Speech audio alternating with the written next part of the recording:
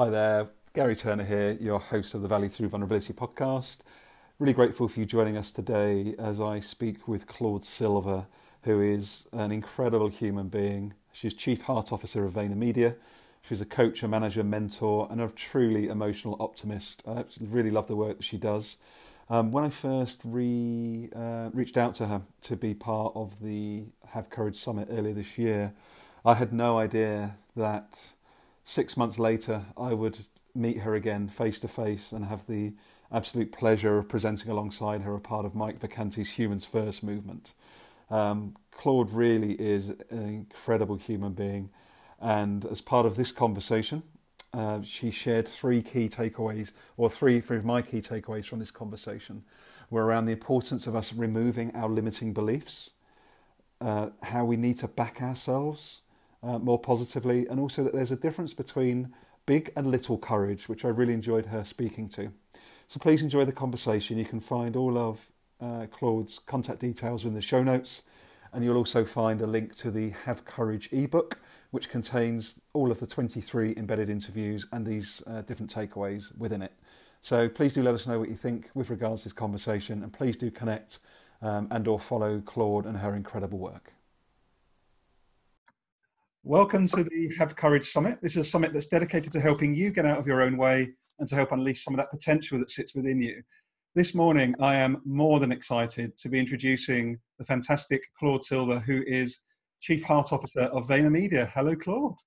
Hello, Gary. Great to be here. Hello to everyone else. Fantastic. Look, thank you so much for joining me this morning. Would you mind just taking a minute to maybe just give a bit more of a background for those that may not know you? What do you do for work and what you're passionate about? Yeah, of course. So my name is Claude Silver. I am the Chief Heart Officer at VaynerMedia, which is a digital creative agency headquartered in New York City. We have about 800 people worldwide, and I have the incredible honor of working for them, of encouraging people to bring their best selves, their whole selves to work every single day. I'm incredibly passionate about emotional optimism and people freeing themselves from the limiting beliefs that they carry with them and stepping into their bravery and stepping into their power. That's amazing. And have you always been in the people space, Claude, or have you done other roles within organizations in the past? I've done other roles within organizations. However, I've always been in the people space because that's what we're working with. That's what I've always been a heart officer because I've always been a team captain or a coach and have had this belief in people. So I've done, I was a strategist for many years in agencies. I also founded my own surfing company in Northern California, and outdoor education, outdoor adventure, but everything revolves around people and teams. Amazing. And in terms of the work that you do at VaynerMedia, do you spend, how much of your time do you spend on, you mentioned about reducing limiting beliefs. Do you feel that's a really important part of your work, Claude, day to day? Yeah, it is a part of my work day to day. It's a part of my work that I choose to zoom in on and help people identify and remove their own roadblocks. If someone else was in this role, they might do something completely different. But for me, I truly believe that that is what stops us from taking risks in life and from being our best, for treating ourselves well, for treating other people well. So I like, it's something that it glares out at me, and I like to bring it to the fore for that individual to look at, acknowledge, and then for us to agree on working it out together. Oh, amazing. If you were going to, courage is quite a big topic, isn't it? Sometimes it can be seen to be quite a powerful word. Do you think people can step into their courage in smaller ways, in their, whatever courage means to them, to some extent? Oh my gosh, yeah. I think courage, size doesn't matter. It's the intention and the impact and how it makes you feel.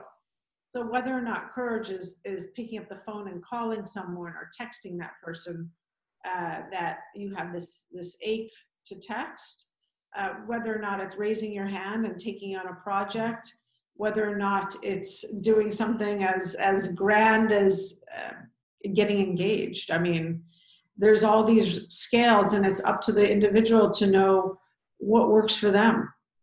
Mm. And have you got any examples, if you're happy to share them, of maybe when you've stepped into your courage in the past, Claude, whether it be personal or professional?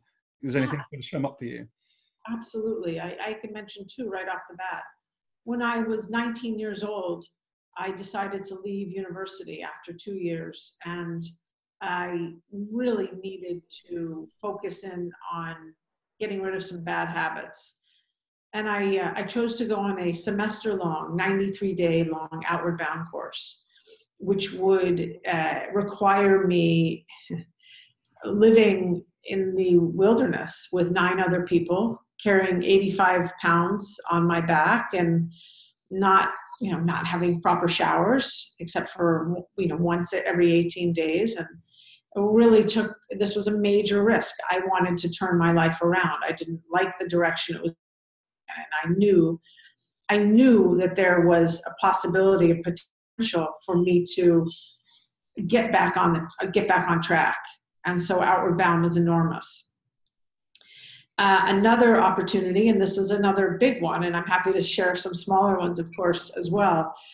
I was working at advertising agency in San Francisco called JWT, and I got a phone call from the CEO of JWT London, who said to me, "I understand we need someone with your skill sets."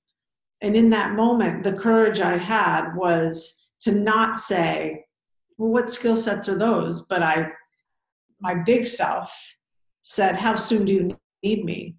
And I moved my entire life over to London and started life again. So left 18 years of living in San Francisco to step into what seemed like an incredible opportunity and adventure. And it was, really, really was. And so those are two big ones that I seized the opportunity because I saw that there was potential somewhere. I didn't know where it would lead me. I didn't know where moving out to London would lead me, and the friendships that I made, and the growth that I experienced. But I said yes. It's so powerful that. I'd like to just unpack that just a little bit, if I may, Claude, because I think, was there any point before you said yes to that response? Was there anything going on for you around limiting beliefs, or am I missing that skill? Was there a sort of cognitive process you went through? Or was it just, no, I'm going to go for this? Leaving San Francisco was, there was definitely fear, because I was leaving a life that I was extremely comfortable in. Extremely. I mean, San Francisco had been the longest relationship I had ever had, 18 years. So it was a city that just wrapped its arms around me and loved me and my friends and relationships. And so there wasn't a cognitive as much as there was me having to look at what was keeping me, what were the fears that were keeping me in San Francisco, and what would happen if I released those fears, and really kind of threw caution to the wind. Mm-hmm. And that doesn't mean that I wasn't homesick when I got to London. It doesn't mean that I didn't long to go back. There were certainly days that I thought, wow, I might have made a mistake.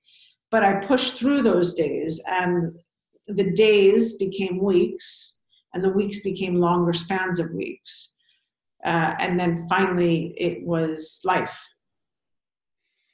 Oh, that's really amazing. It's really resonating with me, because some of my the reason I put this summit on is just, I think sometimes we get sort of wrapped up in needing to think every decision is a big one. And I think I was certainly guilty of that, of, if I'm going to make a difference, or who am I to try and impact people's lives? I do this job, or, there's this, I certainly dealt with the I'm not good enough gene for a very long time in my mind. And once I realized it was just my thinking, and no one actually ever said that to me, it sounds crazy to say now, but literally it's my thinking that has held me back, and nobody on the outside world. And I was just like, oh my God, how freeing is that? Does that resonate with you at all? Oh gosh, I'm smiling, because the minute that we understand we don't have to believe those thoughts, and they're not bad thoughts, we don't have to believe those thoughts about ourselves.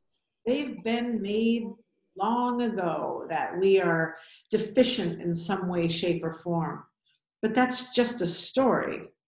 And so we don't have to believe the words on that page. We don't. And that takes courage. That takes saying, no, I'm going to try something different today. No, I'm going to, instead of saying I'm a loser, I'm going to say I'm a winner, or I'm worthy, or I am enough. I'm a good friend. I'm smart. Replacing the negative with something positive, which we all of us can do. Every single one of us can do that. I love that. So powerful. I think one of the things I'd like to touch, it's been a really big topic on social media. So I hope, and it is linked to courage, I feel. So I'd like to explore this. We both share a mutual passion, or a mutual detest for the word soft skills when it comes to our human skills. And I find it really interesting that today Tom Peters has put out a post about one of the business schools now talking about a master of the business of arts instead of administration. And I think for me, there's something about being courageous and actually saying that these human skills truly are as valuable as the hard skills. Does that resonate with you? I mean, they're more valuable. Yeah. Without these human skills, these necessary life skills, we don't get to the hard skills. That's the rub that I feel like we need to open up to. I mean, the term hard and soft skills came from military. Mm-hmm. And okay, I understand and respect the military for sure, and the courage that those people, men and women, have, all of that stuff. But the fact is we don't get to bravery without self-awareness. We don't get to bravery without compassion and empathy towards ourselves and towards other people. We don't just like walk out of the door one day without any kind of life skills and even know when to cross the street. So it resonates with me in a big way. I find the term to be incredibly demeaning and demotivating and devaluing. And all of us deserve to have these necessary life skills embraced. And there is no scale. Oh, so you're cognitively smart and I'm more analytically smart. Well, I win. No, we all win. That's so lovely. You know, I've been, and it is courageous. I think it is a courageous thing to do, to actually, for a leader or for us as individuals, to say, I'm going to have conversations about emotion. And I think there's something I've learned through this process of this summit around being okay with feeling the emotion and actually understanding what it's telling you. And that's been a really recent thing for me, because I felt emotion on the surface, but not actually internalized what that feeling's been telling me until actually quite recently. Is that something that sort of resonates with you at all? I'm just sort of bouncing ideas off you now, Claude. So yes, I started to look at what my feelings meant a long time ago, meaning 20 plus years ago, when I didn't like the situations I kept finding myself in. And I had to recognize that I was the one putting myself in those situations. There's no one that forces me. And I had to finally take a very hard look at why I was choosing to do certain things, and why I was throwing caution to the wind, and why I was not owning my stuff. And as I got more and more comfortable with being heart-centric and embracing my right brain self and embracing the fact that I skew more empathetic than analytical, I started to like myself. And liking myself, it allowed me to really further like other people for who they are. You know, I'll never forget the day that I was in university, my first year, and my friend said to me, so what do you want to be? You know, what do you want? You're going to, here we are, we're freshmen in university. And I said, I want to be a psychotherapist. I want to help people. And I will never forget her looking at me and saying, well, you have to help yourself first. And it's funny that I remember that. Because it's common sense, but it was not common to me at 18, 19 years old. It's so fascinating, isn't it? Now, I'm sitting in front of you, Claude, on this conversation at the age of 42, and literally I'm calling what's going on for me the last 12 months a midlife awakening. It's so far away from a crisis, so far away from a crisis, but it's literally just waking up and going, oh, Jesus, why didn't I know this 30 years ago? Well, it's funny because you know how we say, breakdown? Oh, I had a breakdown. No, you had a breakthrough. Mm. You didn't have a breakdown. You broke through so that you can figure it out and blossom. That's what I think. Breakdown, midlife crisis, these are negative words. There's something wrong with us. No, there's not anything wrong with us. That's the thing. And that's when we have to look at these words, that words have so much power. Soft skills, so much power. Crisis, so much power, so much negativity. And the fact is there's nothing wrong with us. We just have so much possibility inside of us that needs to be tapped into. Oh God, right. We're coming up to the end of our chat, but I'm now very, very shivery as you just said that comment, because there's something I've been communicating literally only the last couple of weeks. And it's something I really feel, Claude, is you think about children or, your nieces, nephews, friends' children. They just they're not afraid of anything. The eyes are open, they're taking everything in, they're curious. And I just genuinely feel that we're all 10 out of 10, but we've learned how to think our way away from that. And now I'm suddenly going, oh, I'm a 10 out of 10 as well. I believe that now. But it's taken me 42 years to remember. Okay, and that's okay. And had it taken 58 years, that still would have been okay. Yeah, great point. And the fact is, it's 42, and you have an influence around your family, your friends, people that are watching this and entering into the summit, that people will see a 42-year-old man has decided to have a breakthrough, has had the courage to step into a midlife awakening. It's pretty cool. And with Claude Media, Claude Silver, it's your business now. Sorry, Gary, it's now Claude Media. But no, honestly, I just really appreciate you sparing the time, because it's just so powerful what you're saying, and I really love that breakthrough part. Everything's language, isn't it? It really is. Everything is language, and we owe it all to the Greeks. And if we go into what the root of words mean, we see that not everything is as we define it. If you look at the word culture, C-U-L-T-U-R-E, the root of the word culture is cultura, C-U-L-T-U-R-A, which means the cultivation of the soul. That's massive. The cultivation of the soul is actually the origin of the word culture. And so let's go, if we're gonna dwell so much on words, well, let's get it right. I never knew that definition. That is so powerful. Yeah. Wow. Wow. Right. I need to let you get on with your day job, because otherwise I'm going to monopolize your day. So how can people that maybe don't know, what's the best way? I know you're quite avid on social media. Would you mind just sharing how to get hold of you, Claude, for those that may be interested? Instagram, Claude Silver. LinkedIn, Claude Silver. Twitter, Claude Silver. I respond to every DM. Anyone that writes, I do respond. It might take me a few days, but I appreciate anyone that reaches out and asks questions or provides knowledge to me, or just wants to say, hey, have a nice day. It's wonderful. Well, look, you've been more than a joy, and thank you so much for sparing your time, Claude. Thank you. Thank you, Gary. See you soon. Bye.